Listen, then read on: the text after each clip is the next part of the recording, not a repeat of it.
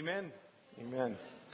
So welcome to the mission. Happy New Year. For those of you who haven't been here this New Year, we're really excited about this new sermon series that we're working on called Radical Love. I hope you enjoy how radical it looks. And we got some, paintings up here and stuff. So it's totally radical, dude. So I think the first 6 weeks of the year is a perfect time for any of us really to kind of take stock of who we are as a church and who we are just as people in general. So I know that New Year's resolutions are kind of part of what we do, but this is kind of our series that we're talking about our New Year's resolution as a church, or maybe just our new mission as the mission. But this is really not new mission. It's all the same mission. It's just kind of reclarifying it for everybody. So last week we talked about who are we? And this week we're going to talk about what is our purpose. What are we here for? And throughout the next few weeks we're going to also talk about how we're going to accomplish that purpose in our own community. So we're diving into the book of Acts, which is a perfect place to look for kind of guidance in terms of how does the church grow? How does it become a growing community of faith? And because that's what happened at the very beginning. If you missed last week's message, just make sure you go pick up iTunes or go to our website, themissionredlands.com, and just listen to Jason's message. Pastor Jason, knocked it out of the park and talked about who we are as a church, a growing community, and living out God's radical love. So I want you guys to go to that if you can. Now, if you're like me and you grew up in the 80s, radical love just sounds kind of like radical, like the 80s, right? So, it's a word we associate with kind of totally awesome, tubular, just some kind of cool words that came out of the 80s. Like, when I grew up, those were the words. So, how many of you guys remember the 80s and all those that time? How many of you were born in the 80s? So, yeah, exactly. How many wish you were back in the 80s? Yeah. So, I figured, I wanted to kind of remind us about some of the things that went viral before viral is even like a thing in the 80s. So first thing that I wanted to show you was this. So how many of you had one of these? I had one of these. I still have one of these. Can't think of where it is, but my wife probably knows where it is. But I love the Rubik's Cube. The Rubik's Cube was like one of my favorite toys, and I thought I was smart, so I thought I could memorize the book that how to solve the puzzle. I wasn't actually that good at it, but that was a pretty cool toy. But so I saw more men than women on that one. How many of you guys had these toys? Yeah. Those are creepy. They're scary looking. Have you looked at them? They're like Anyway, so those are Cabbage Patch Kids. So some of you that were born in the 80s probably don't remember these, but these were some crazy dolls.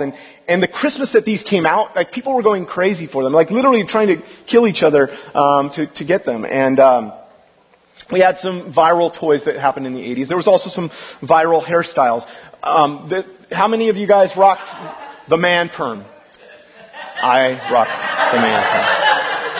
I wish I could say I didn't rock the man perm, but I rocked the man perm. I was a freshman in high school, and I may or may not have burned all of those pictures. But I blame the man perm on what happened to my hair after that. So I'm sure that I was going to have a full head of hair, and then this is what happened. So maybe God's punishing me. I don't know. But don't do that, whatever you do. It was terrible, right? But you guys, you women, don't get off so easily, right?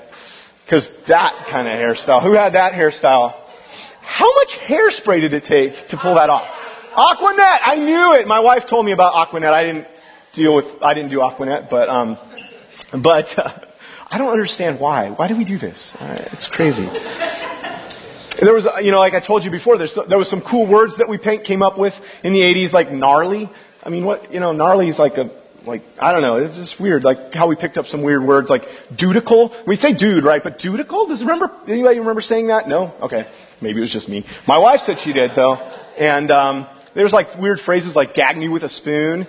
Gag me with a spoon. And there was like the Valley Girls. Like, they totally ruined our language for the rest of our life. And I'm sorry if you guys hear me say the rest of the day, because when I put that in your mind, you're going to remember it. But they totally ruined our language. But I really loved the 80s when I was a kid, and obviously because I was a kid, that's all I knew. But I also love just kind of thinking about And I think it's interesting and kind of fascinating how things spread like that. Like how does the Rubik's Cube become just a thing from a little like toy to this ubiquitous phenomenon throughout the culture? From popular toys to popular hairstyles to language. There's always been a way that things spread throughout a culture. And as most of you know, I'm an urgent care doctor, so this week has been it actually is the busiest week in all of the history of my department. We've been getting something that's spreading throughout our community called norovirus. Anybody had that? My family had it like in December. Norovirus is like gastroenteritis, stomach flu. You start throwing up and got diarrhea, and it's no bueno. But it's been going throughout our community. It spreads like a virus. It is a virus, so that's why. But my department has felt that virus, and we've been super busy. So I can't imagine. So there's a process of spreading a fad. There's this process of spreading hairstyles. There's processes of spreading viruses. They all kind of are similar, actually, to how fast the early church grew in the first century. It was incredible how a few people, the amount of people maybe in this room, built a complete movement throughout all the known world. It spread like wildfire in that community. And how did it happen? I'm just thankful, actually, that Cabbage Patch Kids didn't become as viral as Christianity, because that would be scary. Those were ugly dolls. So, see, the difference is that 2,000 years later, despite all the odds, we're all here today as Christians because a message spread that couldn't be contained. A message that still can't be contained today. And unlike the fads of 30 years ago, Cabbage Patch Kids and Rubik's Cubes, we still believe in this radical love, that Jesus came to save us from our sins. We still believe that today, and it's incredible. So today we're going to study the book of Acts, and I talked about it a little bit. We're going to look at how this message of the good news of Jesus Christ spread throughout the known world. And as we learned last week, Pastor Jason spoke about who are we. We are a growing community living out God's radical love. A growing, emphasis on growing community living out God's radical love. And Acts 2 shows us the first glimpse of that growing church. This group of believers who saw Jesus. They knew Him. They saw His ministry. They heard His teaching. They saw all the miracles. These people in that room, they knew Jesus. They watched Him die. And then they saw Him when He was risen. And as we talked about in last week, in the first chapter of Acts, we see them waiting. They're waiting in the upper room, as we talked about. They're waiting for the Holy Spirit. They're ready to step into that moment when the Holy Spirit comes. But see, if we left the story there, all these people that knew Jesus in the upper room, none of us would be here today. There wouldn't be such thing as Christianity. You see, this community of believers who had seen Jesus and lived with Jesus and knew Jesus, that group, as we talked about last week, that group was in it for good. They were together. They were true believers. And they were ready to spread that good news. And they could have just stuck together. They could have just hung out together and been like, yeah, let's hang out in this room and, let's talk about all the good times. Let's talk about like we talk about the 80s. They just hang out and say, yeah, remember when Jesus did that? Remember when Jesus did that? Wasn't that cool? They could have just done that. But nothing would have changed then in their community. Nothing would have changed. So what did they do that was so different that spread that message? How did they become this growing community? And how is it today that 2,000 years later, we still know these stories, and we still believe that Jesus is our Savior? See, the love that God showed by sending His Son is still as relevant today as it was then because of what these people accomplished. So at the time, the world was dominated by the Roman Empire. And they believed actually that Caesar was Lord. So when we say Jesus is Lord, when you hear Caesar was Lord, that was actually, Jesus is Lord was kind of juxtaposed against Caesar is Lord. So if you imagine being in that community and it was like saying, I don't know, Obama is Lord or Donald Trump is Lord, that would be scary, right? So, I mean, that's the kind of community you lived in. And when you say, no, Jesus is Lord, that was completely countercultural. And how was it that culture became infiltrated with this amazing message that Jesus was Lord? That God, the creator of the world, came down and loved the world so much that he sent his son, Jesus, to die on the cross for us, not to condemn the world, but to save the world. In fact, historians really have a hard time explaining it at all. You see, faith in Jesus was not something that should have been popular. It wasn't what all the cool kids were doing. At all. Not at all. And in fact, the Roman Empire and even the Jewish religious elites, they were actively trying to exterminate this message. But I believe that the Bible shows us some specific behaviors that these first believers did, that they performed, that we can actually do today to go about making radical love spread to our community. So, I mean, I know that if you think back to the story that we talked about last week, they see Jesus leave. They see Jesus ascend into the clouds, and he tells them the message to wait for the Holy Spirit. They see the Holy Spirit come, and then they're waiting in the room, in the upper room. They're praying. They're taking care of each other. That's where we're going to start this message today, is in Acts 2. So the first thing that was different about these believers was that they lived in a radically loving community of believers. So remember, these people had all seen Jesus. They kind of knew Jesus. They were devoted to each other, though. So it wasn't just that they all kind of believed the same thing and they're like, yeah, we're on the same team. They cared for each other. And this is when we first begin to see this viral spread of the good news of Jesus Christ. People were drawn to this radical type of love. And as we read in Acts 2, verses 46 through 47, it says this: every day they continued to meet together in the temple courts. They broke bread in their homes and ate together with glad and sincere hearts, praising God and enjoying the favor of all people, all the people. And the Lord added to their number daily those who were being saved. So this is the first step of how the gospel spread. See, they were joyful.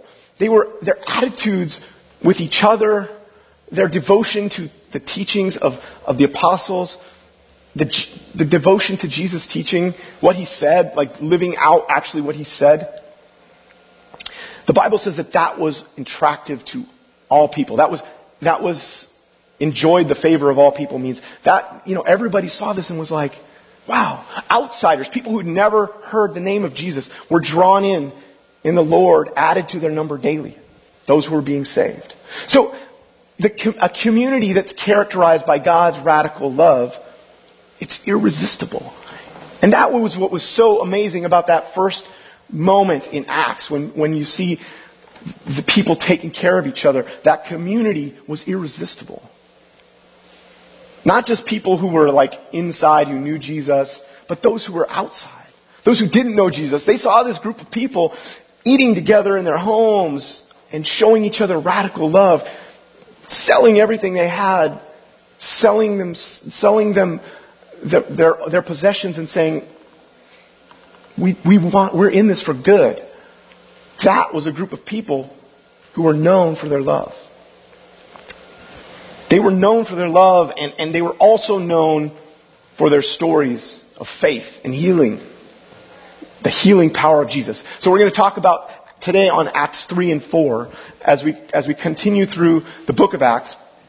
We're going to go through a story that encapsulates a lot of what was going on in that early group of believers. They used the powerful stories of people's changed lives, and they used the powerful stories of healing to make the name of Jesus known. So let's go through Acts 3, 1 through 10. And I'm going to apologize. I'm glad you guys don't have to stand during Scripture today because there's like 2 chapters of Scripture we're going to kind of go through. It's quick. It's a story, so I didn't want to cut it up. But I do think that this is really important, and we're going to find some really great things within this next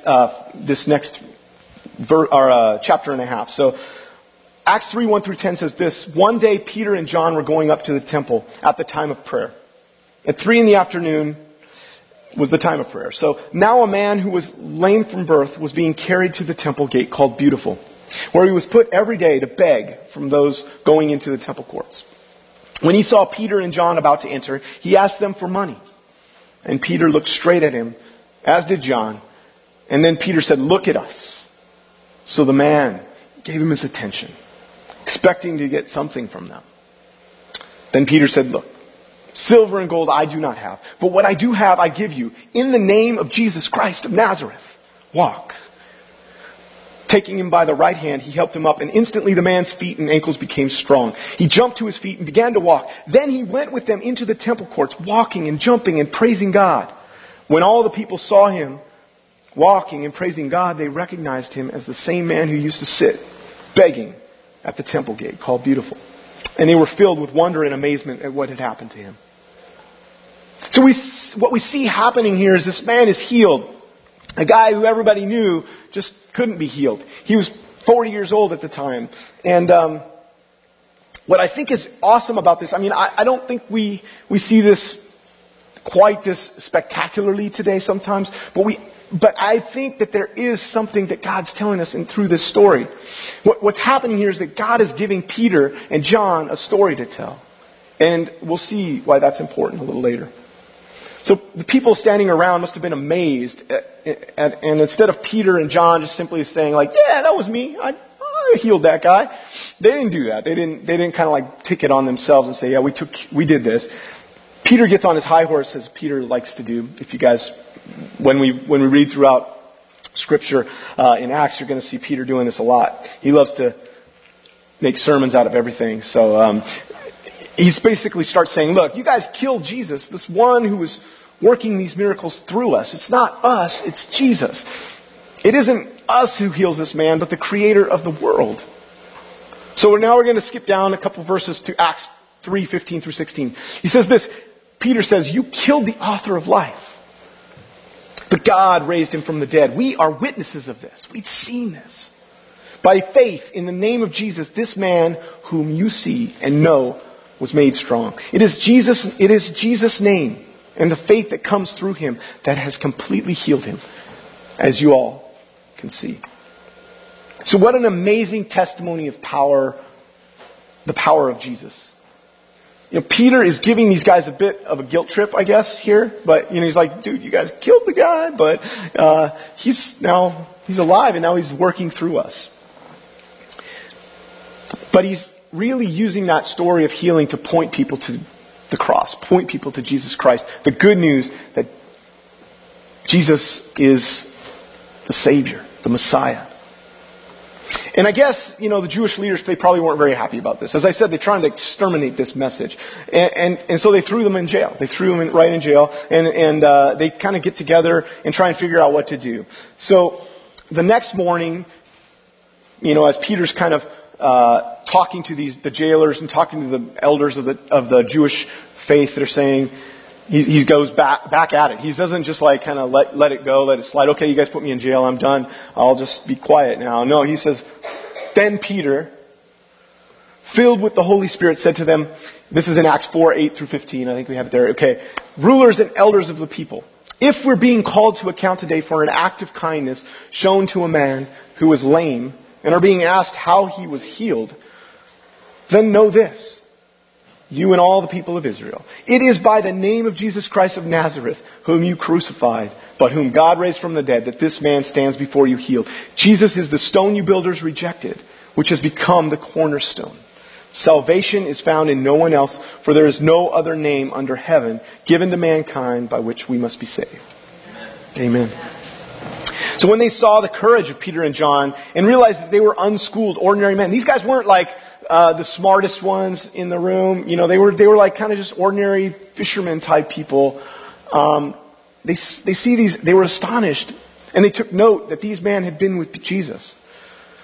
But since they could see the man who had been healed standing there with them, there was nothing they could do or say. There was nothing they could do because this guy's right there in front of them. So they ordered them to withdraw from the Sanhedrin, and then they conferred together. Again, you got to go figure this thing out. So this is the critical part of the story. Right after this, so we get the healing, and then we get Peter and John in jail, and then Peter says, "Look, you guys killed the author of the world. You killed Jesus." And then they realize that these guys are these guys are going to be trouble for them. So this next part of the story is the critical part of the story. And this is where we see how God worked through Peter and John to spread the gospel. It's in Acts 4:16 through 20 right here. Okay? What are we going to do with these men, they asked. So these are the Jewish leaders. They're talking to each other. They're saying, what are we going to do with these men? Everyone living in Jerusalem knows that they have performed a notable sign. And we cannot deny it. But to stop this thing from spreading any further among the people, we must warn them to speak no longer to anyone in this name. So it's like we need to stop this right now. And then they called them back in again and commanded them not to speak or teach at all in the name of Jesus. And this is the part that I don't want you to miss right here. But Peter and John replied, which is right in God's eyes?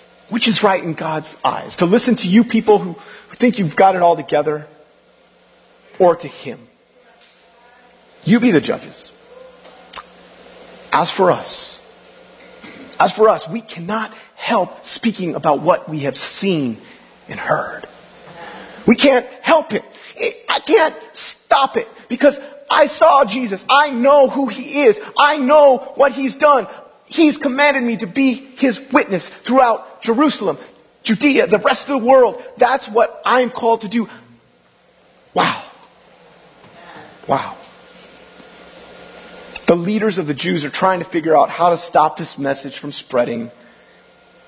And they think it cannot be contained. And they were right. Because they knew that the power of the Holy Spirit to change people's lives. The thing that they had seen that day, it wasn't going to stop. It wasn't going to stop. And so it was over for them if this message spread. So in verse 20, Peter and John, they just let the leaders know, look, we can't help speaking about this. We cannot help it. They were so changed by Jesus. They were so changed by what He'd done for them and what He'd done even for this man that they couldn't contain themselves any longer. See, God's radical love spreads by speaking about what we have seen and we have heard. That's how it happens. Do we have that kind of fervor today? Do we have that sense of urgency in our own lives? Are we so utterly changed by what Jesus has done for us that we're unable to contain ourselves? That we can't help but share what God is doing in our community?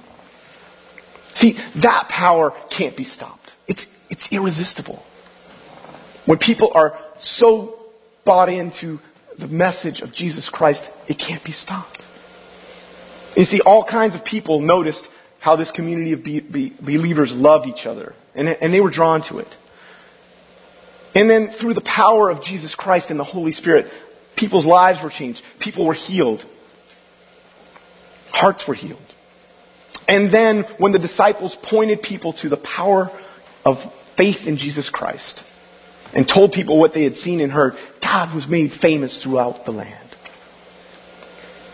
And unlike the 80s, which are now just kind of simply part of history, a little bit of nostalgia, the viral message that began 2,000 years ago, it's echoed throughout history and continues to change lives today.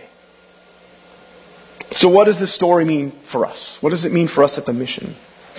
You see, we need to build a church community whose irresistible love and care for each other demonstrates Jesus Christ's love for our community. We need to invite people to experience that radical love for themselves. When Jesus spoke to the disciples in Acts 1, He told them that they would be witnesses throughout the world. starting with the immediate community of Jerusalem, starting right out there outside their doors. Today, our local community, our community right outside these doors, community of Redlands and Kaipa and Loma Linda and San Bernardino, that community needs to be invited to join in this radical love. They need to see it. They need to come and see what Jesus is doing right here, right now. They need to be invited to the mission. And I know it's hard, because actually this is the hardest part for me, is inviting people. Because how do we do it? What I was really encouraged by this week was actually reading this story of how did Peter and John do it. We do it just like them. We all have stories which we can talk about in our own lives. The healing power of Jesus Christ. Whether it's in our spiritual life, whether He's healed us emotionally, whether He's healed us physically, He's healed your family, He's healed relationships. Jesus Christ still has that power today. The amazing power that healed that man who'd been unable to walk for 40 years. And those stories are in this room today. We need to be willing to share our stories of changed hearts and lives with our neighbors. Speak about what you've seen and heard. We need to be so overwhelmed by these stories that we can't help it. We can't help but share it. And that's it. That's the strategy. So we're here today because that group of people, that was not much bigger than the people in this room, they were willing to sacrifice everything to change the world. They were willing to sacrifice everything for each other. They were willing to sacrifice everything for what they had seen and heard. They did not care that the Roman Empire didn't like this message. They didn't care that the Jewish elite didn't like this message. That's what those first Christians did, and that's what we need to do today. So, what is the mission of the mission? That's right, to reach the lost, to preach the gospel to the lost. And I always go back to Matthew chapter 28, because I think this kind of is the command that Jesus gives to his disciples, where it says, your job is to make disciples, to teach people to follow me. And I still think that is our job today. It's to make disciples and teach people to follow Jesus Christ. And as Jesus said in Acts 1, before He took off into the clouds, He says, you will be my witnesses in Jerusalem and in all Judea and Samaria and to the ends of the earth. So what is the mission of the mission? It's to make God's radical love contagious. It's to make God's radical love contagious again. Because it's happened before, and it's going to happen in our community, and we want to be part of it. So we need to be known for our loving church community. We need to speak about our own stories, about what we've seen and heard, and we need to invite people to experience this radical love for themselves. That's our mission. To set a contagious, all-encompassing fire of radical love throughout our community. So I hope you're going to join us in spreading it. I hope you're going to join us in making this community never forget the name of Jesus. I don't want you to miss next week, as we're going to start talking about how do we live this out, how do we actually do this in our church with connect, grow, and serve. You guys know those terms. We're going to kind of put some meat behind those again. And I want you to be here so that you can be part of what we're going to be doing here in the mission at Redlands. So let's pray together. God, we just thank you so much for those people who were bold enough to spread this message of good news to us all these years later. God, I just thank you for preserving these texts so we can see what happened, so that we can learn what to do to spread your good news to those who need it so desperately, God. We thank you so much for the mission. We thank you so much for the ability to worship together without persecution, God. We know that's a gift from you. And we're so thankful for it. And God, today, as the ushers come forward, I just ask that you would bless our offerings. That you would bless that which we bring to you. That all of it is yours, God, but we want to sacrifice everything, just like those first Christians did. And we're asking you to take what we bring and use it in a way that would honor you, God. In a way that would bring glory to your name. In a way that would make your name famous throughout Redlands, throughout the Inland Empire, and throughout the world, God. In Jesus' name we pray.